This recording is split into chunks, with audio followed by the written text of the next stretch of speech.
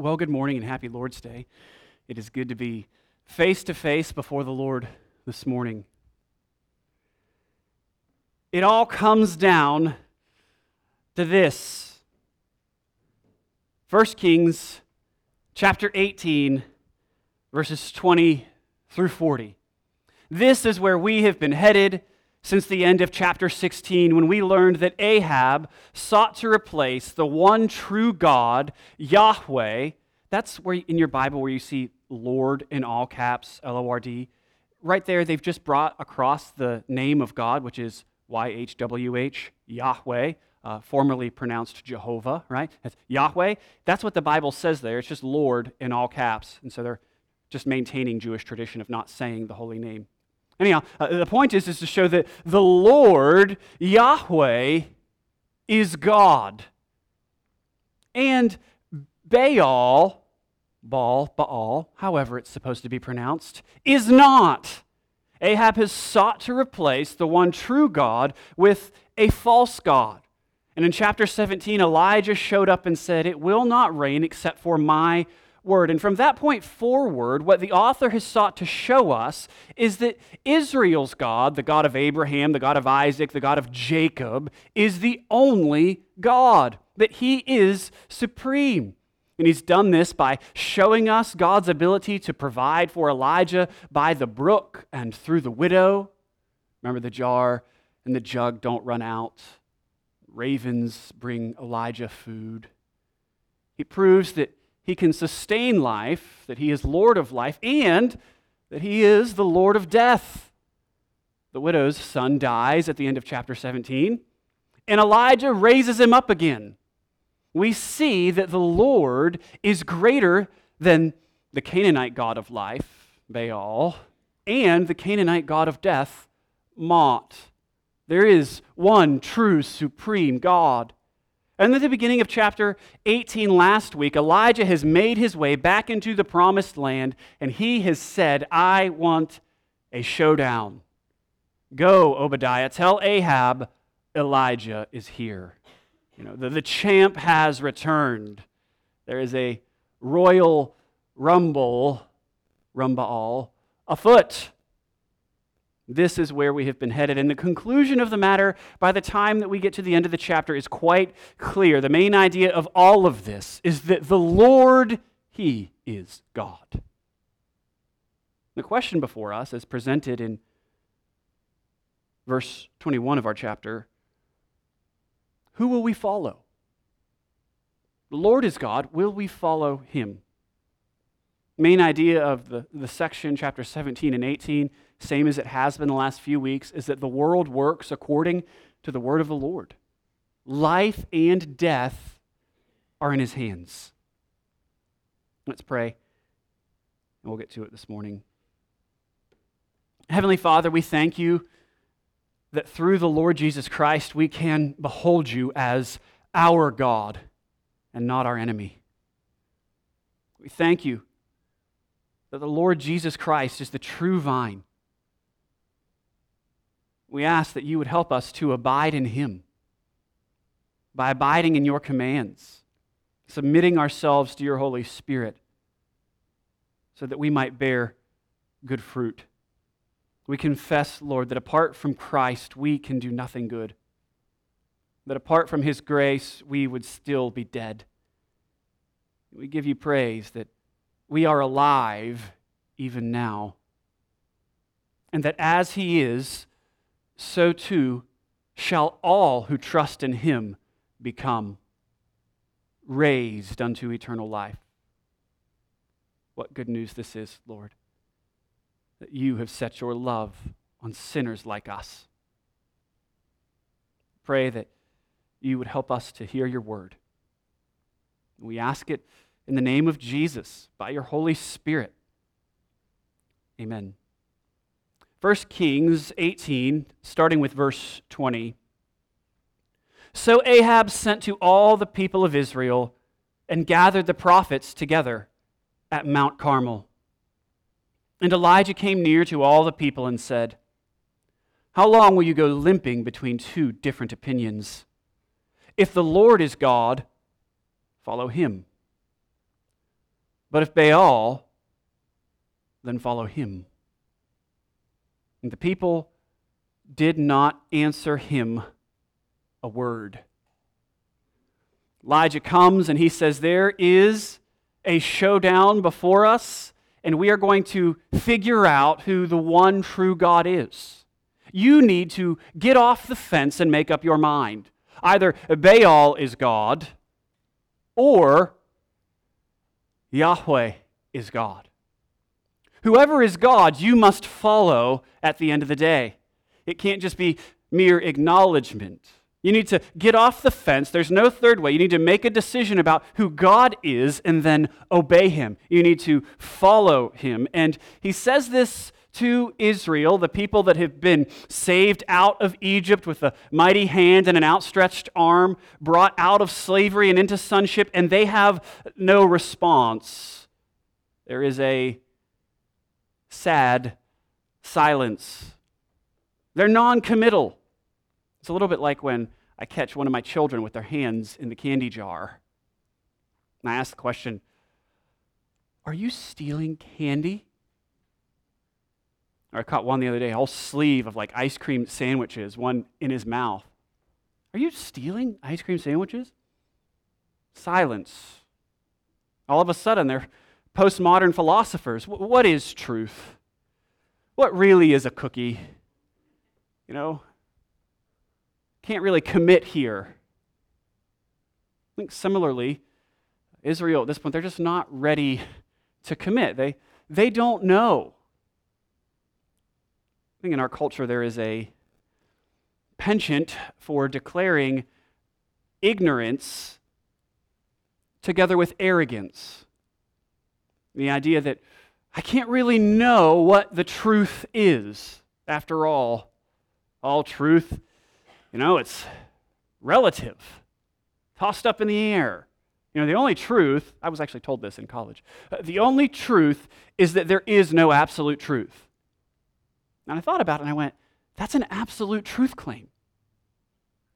Right? Doesn't that kind of undermine the whole system here for what you're going for? At the end of the day, something is true and it corresponds to reality, or it is false and it does not correspond to reality.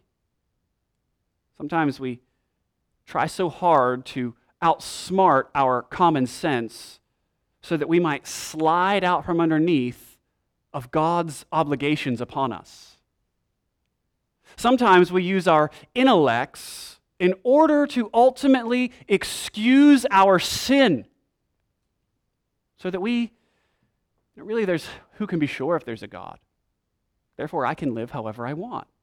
He's probably not even there at all. And so, since everything is socially constructed, I can socially construct my own identity. And really, the deepest meaning a person can have is expressing themselves however they feel. And the Bible here, and throughout, just says, no. There is a God who is. He defines reality.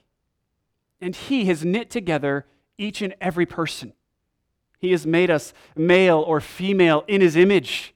And He's made us to worship Him alone and no one else.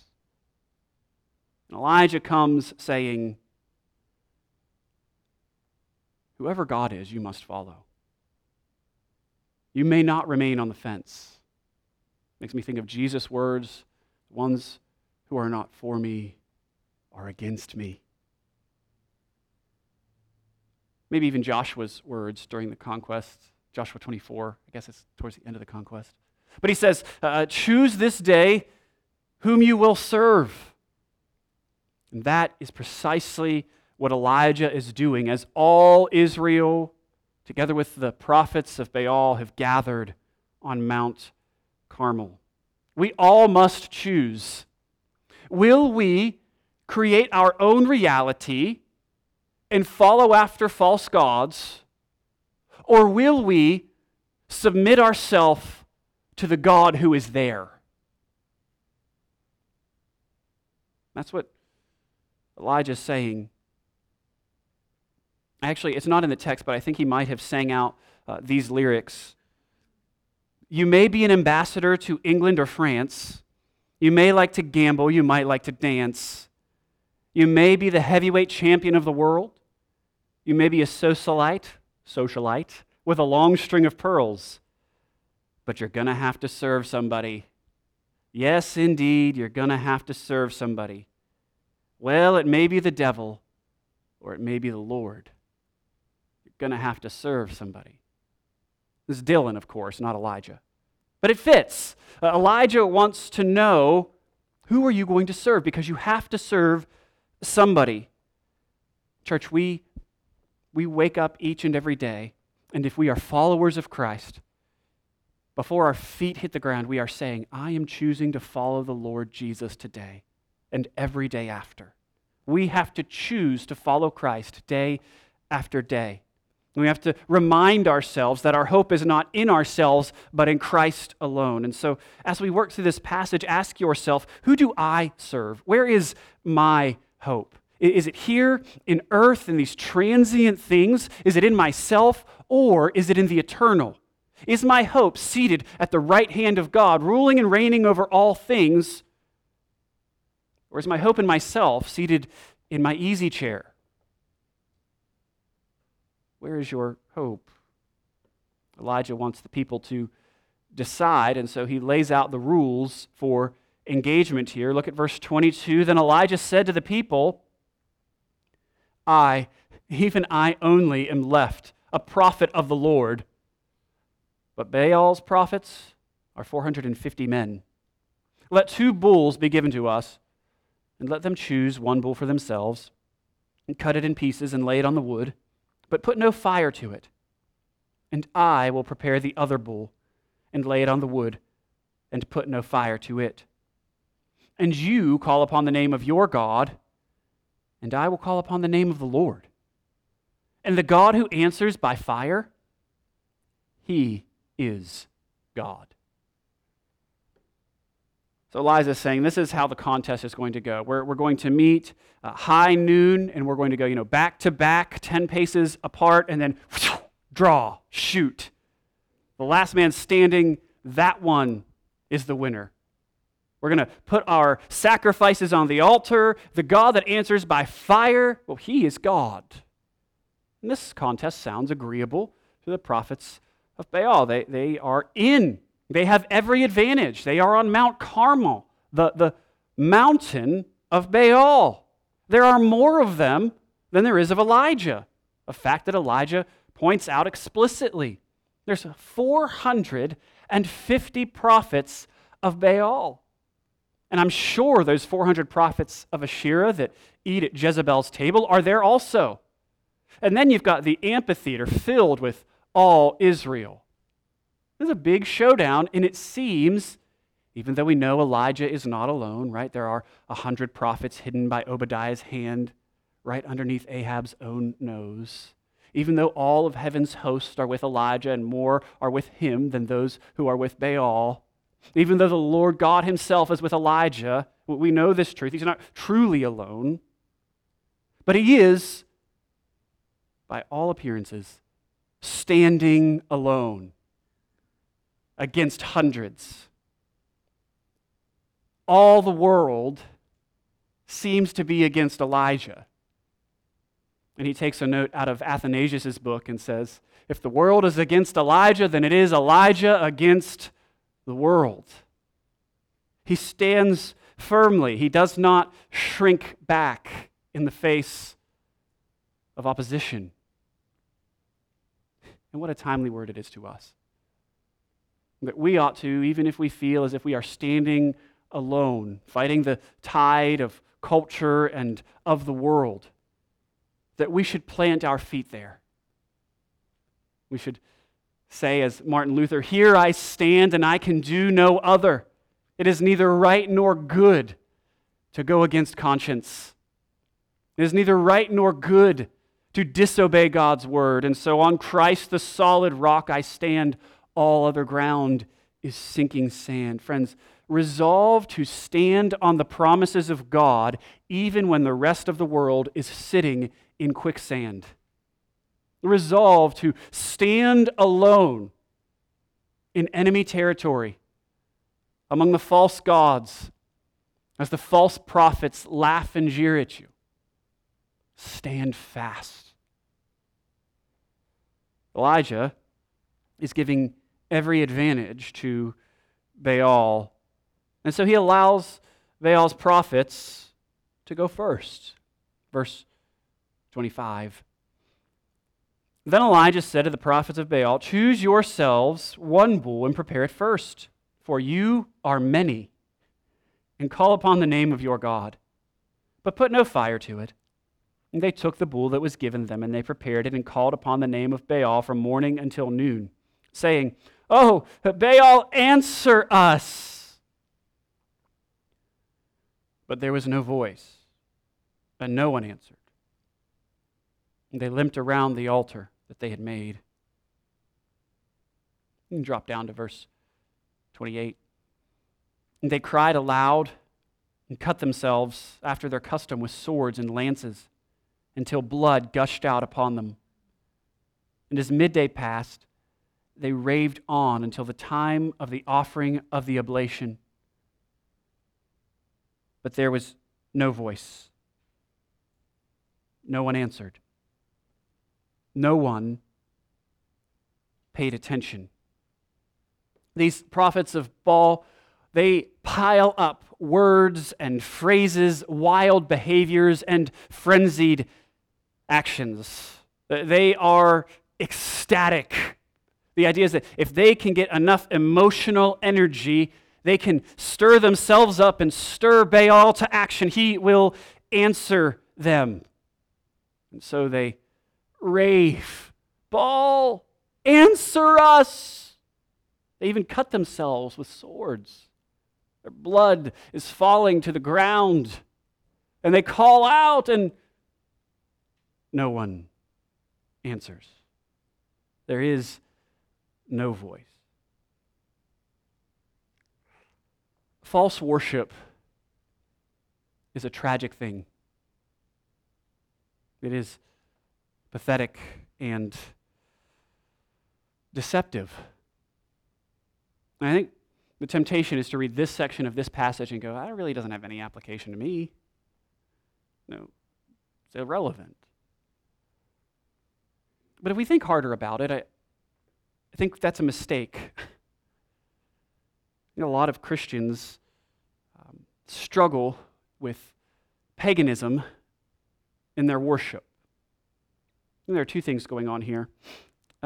These prophets of Baal, one, they want to attempt to get results, not by asking, but sort of by manipulating through their own actions. Okay? And then the second thing is they are really thinking that if they stir themselves up into an emotional experience, that this is true worship and that the god Baal will respond to them. That maps out in both of those ways onto our lives. I think of a friend who once confided in me. He's like, "This is really dumb, but I was on my way to an interview, and I hate Christian radio. I never listen to it. I'm more of a country guy. But on my way to this interview, I thought, I really need the Lord's help. So I turned over to, I think it was Caleb at the time, It's like I needed to get positive and encouraging, and thought, man, if I listen to this Christian music on my way to this interview, that's going to help things go better." We sort of have a way of doing that, don't we? I really need God to do this, and so I'm going to fast for the next couple days. And if I fast and if I pray, then God's sort of obliged to answer my prayer the way I want, right? Well, no, that's wrong. And we know it's wrong, but sometimes isn't there a part of us that we try to get God to do what we want through spiritual acts of worship? We should be very careful that we don't squeeze paganism into our Christianity. I think much more pertinent or much more dangerous is the focus on an individual's emotional experience. You can see the pagans here, that they are whipping themselves up into a frenzy. And they can really know that they've really cried out to Baal, the unliving God. because of their worship experience. I mean, they didn't just get warm fuzzies. I mean, blood literally coming out of their arms. And I don't mean to suggest at all that your feelings and affections, that they are not involved in the worship of God. In fact, if you don't have affections towards the Lord your God, there's something wrong. But we can go astray when we worship our affections rather than the Lord himself. When we look to our affections as if they are an index of our communion with the Lord. We can confuse ourselves. I think many Christians make this mistake. They worship the worship experience rather than the Lord that the worship is supposed to be directed towards. Such that, if the lights aren't down to the right level, and the right songs aren't played, and the right chord isn't struck, and the voice doesn't get to a particular level, and I don't get, we used to call them chicken bumps, maybe goosebumps, but those little bumps on your arms, if I don't get those, then I haven't worshiped, and that church doesn't have the Holy Spirit. And I need to go somewhere where I can get fed. That's a terrible way to think about how we're experiencing God. I read a story this week of a girl who, they call it deconversion now. The old word is apostatize, right? She left the faith because she realized that what she thought was an experience of the Lord during worship services was just sort of good vibes. And she realized this, but she went to a secular concert. And she went, and the lights were down low, and the band was playing, and she put her hands up, and she said, wait a minute, this is the exact same experience that I have at church. I can get these good vibes, and they don't cost me anything. I don't have to get up early on Sunday morning and worship with God's people. I don't have to obey the Lord Jesus' words. She actually threw out all of Christianity because she thought in her mind that the worship experience were these warm, fuzzy feelings she had during music. It's a very dangerous thing to confuse heightened emotions and frenzy with the worship of God. Again, I'm not saying your affections are not involved in the worship of God. I'm trying to be as clear as I can about that. What I am saying is we need to make sure that we are not seeking an emotional experience above and to the exclusion of the true worship of the Lord. We need to be careful that we don't become concert Christians or pagan Christians. We should examine our hearts to make sure that we are worshiping God rather than an emotional experience or aiming to get results out of God. And Jesus warns us against worshiping like pagans in the Sermon on the Mount, Matthew chapter 6. Remember, he says, "And when you pray, do not heap up empty phrases as the Gentiles do, because they think that they will be heard because of their many words. Do not be like them. Your Father knows what you need before you ask Him." You'll see the contrast here in a minute between how these pagans behave and how Elijah does. Elijah will pray simply. He won't pile up words and phrases, try to force God's hand. No, he will come as a confident child and pray simply. Friends, we can worship God simply through the ordinary means of grace. His word, sacraments, fellowship with His people, song. These are good things. We don't need to look to a spiritual life that is fireworks. You know the thing about fireworks, like if you've ever gone to a 4th of July thing, all right, I went to D.C. one year, all right? We was into the fireworks, and that one's a longer one. It was like a half-hour fireworks, and there's hundreds of them. But then it's over, right? Even if you just have one firework you shoot up in the sky, it's really exciting. But then it's dark again. I think as Christians, when we consider our spiritual lives, we ought to aim not to have sort of firework experiences, though that may happen from time to time, but rather we should pursue, this is really boring, but being like street lamps. Street lamp stays on all night through the dark. There's no, whiz bang or flash to it, but it puts off consistent light amid the darkness. Likewise, that should be our pursuit, to ordinarily, faithfully follow the Lord day after day after day, depending on Him for our daily bread. Think back to chapter 17 and the jar and the jug. There's just enough for each day. And the widow, kneading it, making bread, however bread is made. And then Elijah eating it day after day. That's us. That's us walking with the Lord day by day, depending on His grace in the ordinary, through changing diapers and going to doctor's appointments and all the other things that are just so humdrum. Friends, God is not absent from those moments. In fact, we need to make sure that we are following Him faithfully there. Let us pursue God and worship Him according to His word, not according to what feels good. Elijah watches these prophets limping around, and he can't help himself. Look at verse 27. Their limping goes on for hours. And Elijah says at noon, I'll just read it. And at noon, Elijah mocked them, saying, "Cry aloud, for he is a god. Either he is musing or he's relieving himself. He's on a journey. Or maybe, perhaps, he's asleep and must be awakened." Elijah's funny here. This is one of my favorite stories. This is one of my boys' favorite stories. And in part, it's because Elijah is funny here. Right? And his suggestions, you need to know, are not out of left field. The pagan conception of their gods was pretty anthropomorphic. Like they thought of their gods much like we think of people. So, there's an old story about Baal. His sister goes to see him at his house, and he's not there because he's on a hunting trip, okay? And so Elijah is using this humor here to put his finger on something, that even their conception of Baal is quite silly. That call out to him as they might, he's not there. There's no one home. And even if he were home, he's impotent. He's powerless. I do love it. Maybe he's on vacation. He's taking a nap.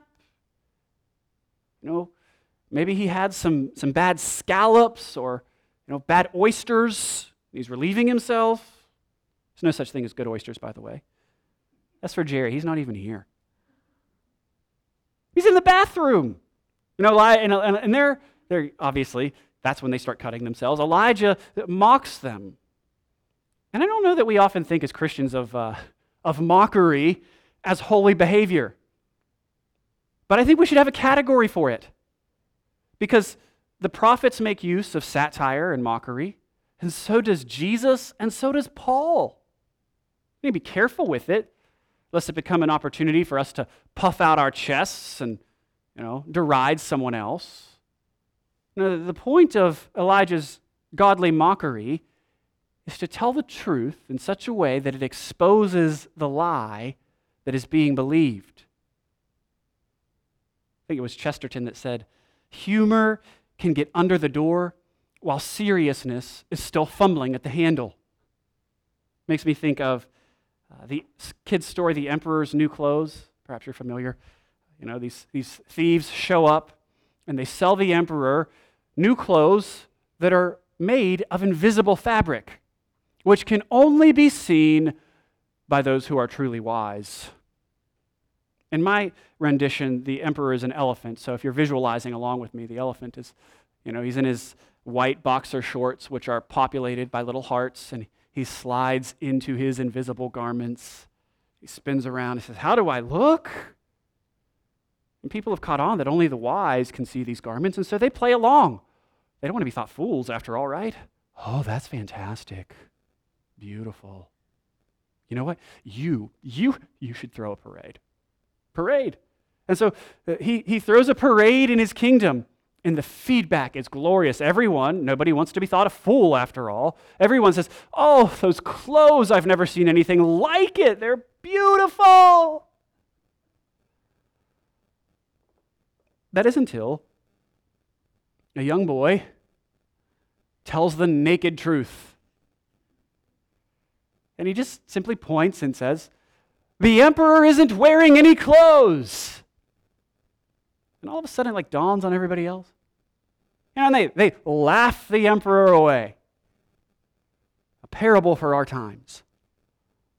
I mean, in the story of the emperor, could a reasoned argument have persuaded the elephant king? Sure.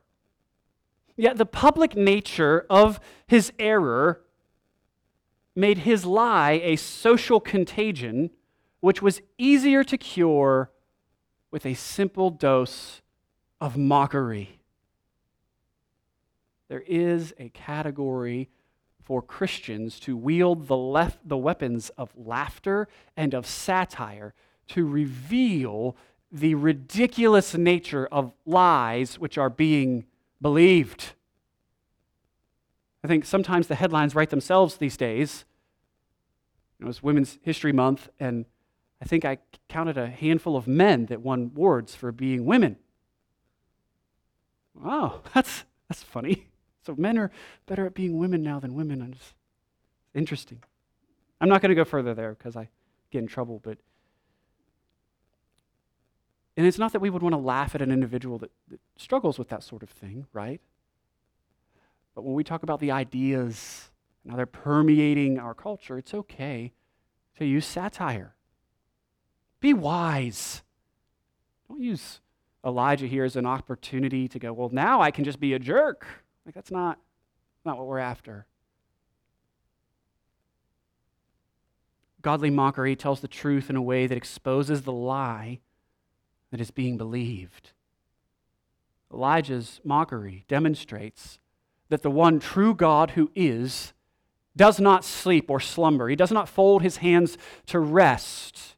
That he is ever present and he is everywhere. That he always hears the cries of his people. The true God is God. All powerful and always capable. So Elijah says, it's my turn in verse 30. This has gone on all day.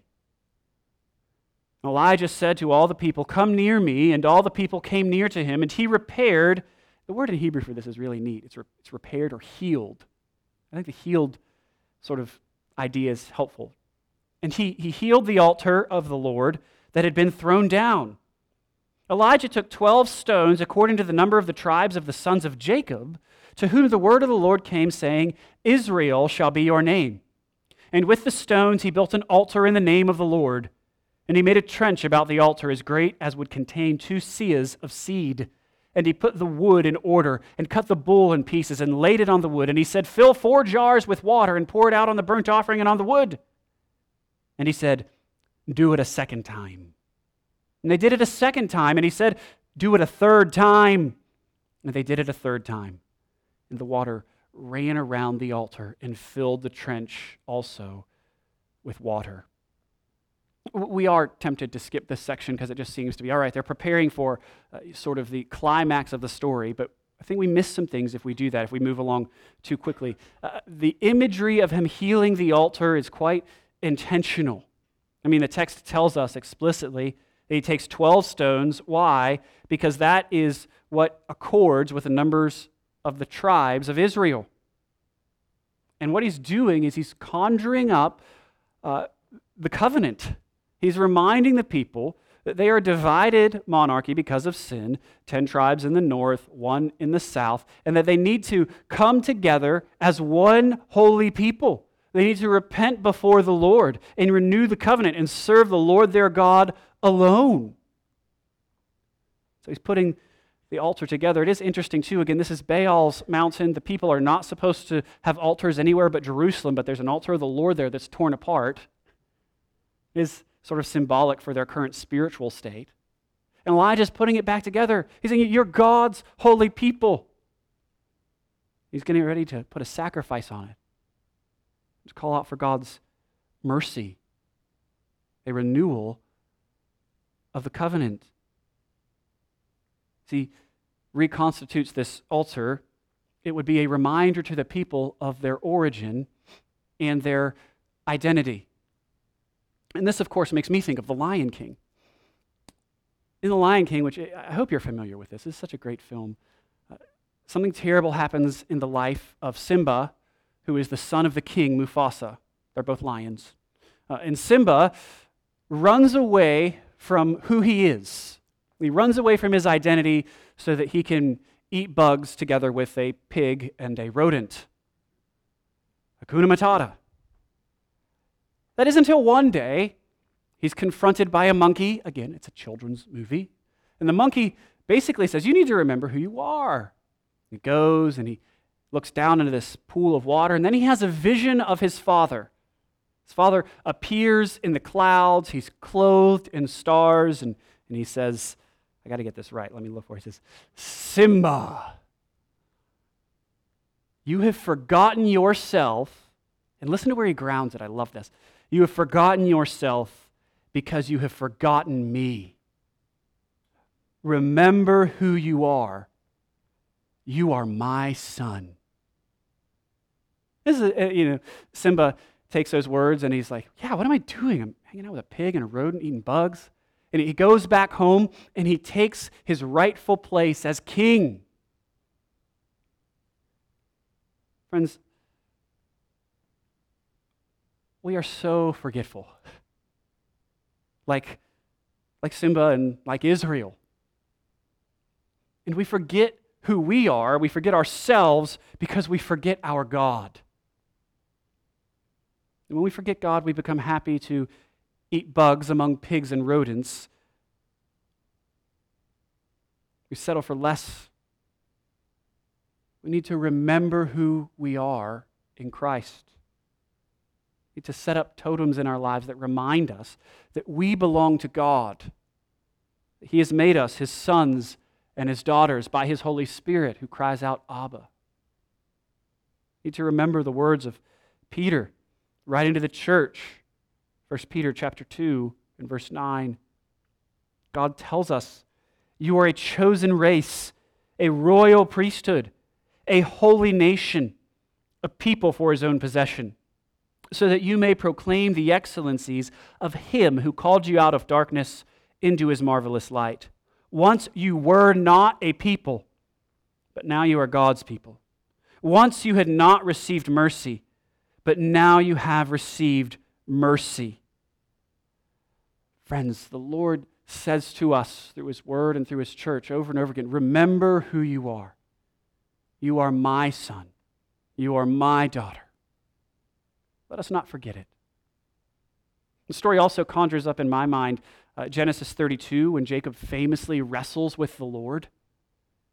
Wrestles with Him throughout the night, and the conclusion in the morning is that the Lord reminds Jacob who He is, the God of his fathers and the God who is going to bless him, and He changes Jacob's name. He says, Israel will be your name. I think that's what's happening here.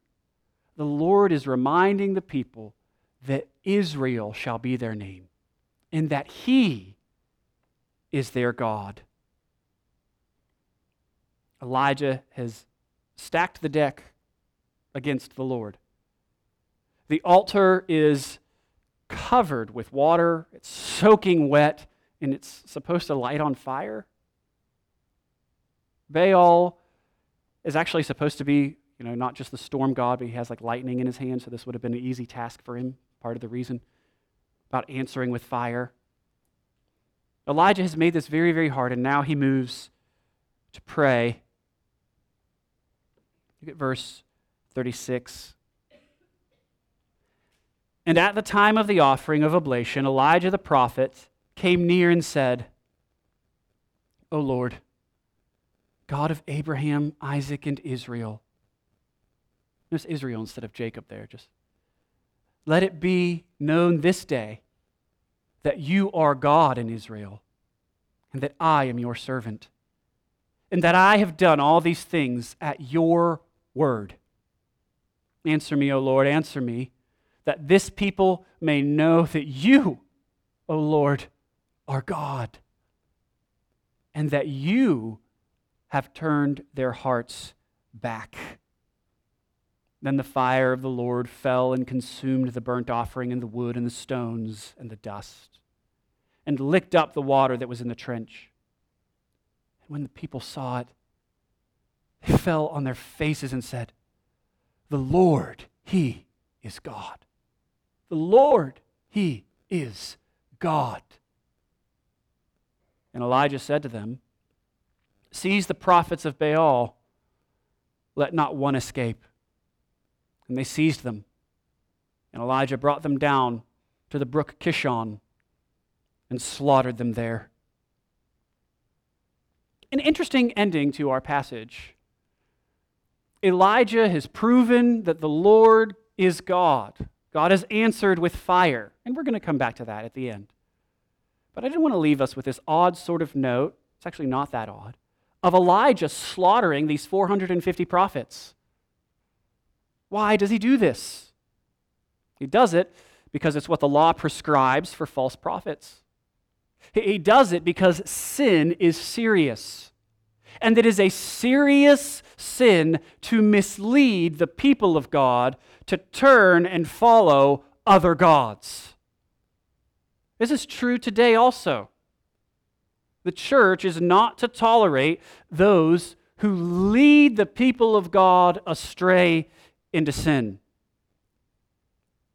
Jesus said, Matthew 18:6, "Whoever causes one of these little ones who believe in me to sin, it would be better for him to have a great millstone fastened around his neck and to be drowned in the depth of the sea." Those who would bear the name Christian, yet teach falsely, whether by their life or their doctrine, about who Jesus is, will be held accountable. And they are held accountable, they will be in eternity, and they should be held accountable now. Application in the church is not death. You can breathe a sigh of relief, you know. We're not killing anybody. But when we do see those who are false prophets, as in our passage, we are called to carry out the practice of church discipline, which culminates in excommunication. We put out from us those who prove themselves to not be of us by their commitment to sin. We always hope that they would repent. That's what Christians do, we're repenters. And yet Paul tells us in 1 Corinthians 5 that for those who persist in sin, they're to be turned over to Satan for the destruction of the flesh, so that on the last day their soul might be saved. Friends, we practice excommunication, church discipline, to protect the reputation of the Lord Jesus Christ, to protect our church from false teaching, to warn the church about the dangers of sin, and to make plain the seriousness of sin to those who are trapped in it. Church discipline is one way the church stands fast against Baal's prophets in our contemporary world.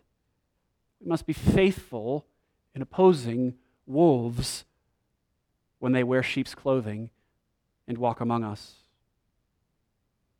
Elijah ends justly, according to God's word, they're a theocracy. He ends these prophets of Baal by carrying out capital punishment. But all of this, of course, is on the heels of the climax of this passage. I mean, all of it has been going here in verse 38. The fire of the Lord fell and consumed the burnt offering and the wood and the stones and the dust, and licked up the water that was in the trench. And when all the people saw it, they fell on their faces and said, "The Lord, He is God. The Lord, He is God." Such a dramatic scene. Such a simple truth. The Lord, He is God. Notice, though, our walk through Leviticus does come into play again here. I know everybody loves Leviticus from a few years ago, so I bring it up as often as I can. Remember, back in Leviticus 1, the burnt offering, which is what this is a whole burnt offering, and it accomplishes is a better way to pronounce that word. It accomplishes atonement for the people. This people that are standing on the mountainside for this showdown, that are limping with indecision about who God is, deserve God's wrath. And yet they are given mercy. They're given a call to repentance. They've turned their hearts after another god, and they deserve to be slaughtered down by the brook Kishon. And yet, instead of dying and being consumed with the Lord's wrath, fire from heaven falls on that old rugged altar and consumes the sacrifice. Sacrifice dies in their place. And upon seeing it, they fall down and declare, "The Lord, He is God." Brothers and sisters, how can we not set our eyes not on Mount Carmel, but on the Mount of Crucifixion, where our Savior hung not on an old rugged altar, but on the old rugged cross? How can we not consider the wages of our own sin, that we have earned death and darkness and flame in hell forever, and yet God has chosen to set His love on us? God the Father sent God the Son in the power of God the Holy Spirit to be consumed by flames and wrath for our sins, so that we can drink from the river of life. How can we not join Thomas when we behold the resurrected Christ with holes in His hands? How can we not fall down and say, "My Lord and my God, my King"? Church, remember who you are. The Lord is God. You are His holy people. Jesus Christ is God.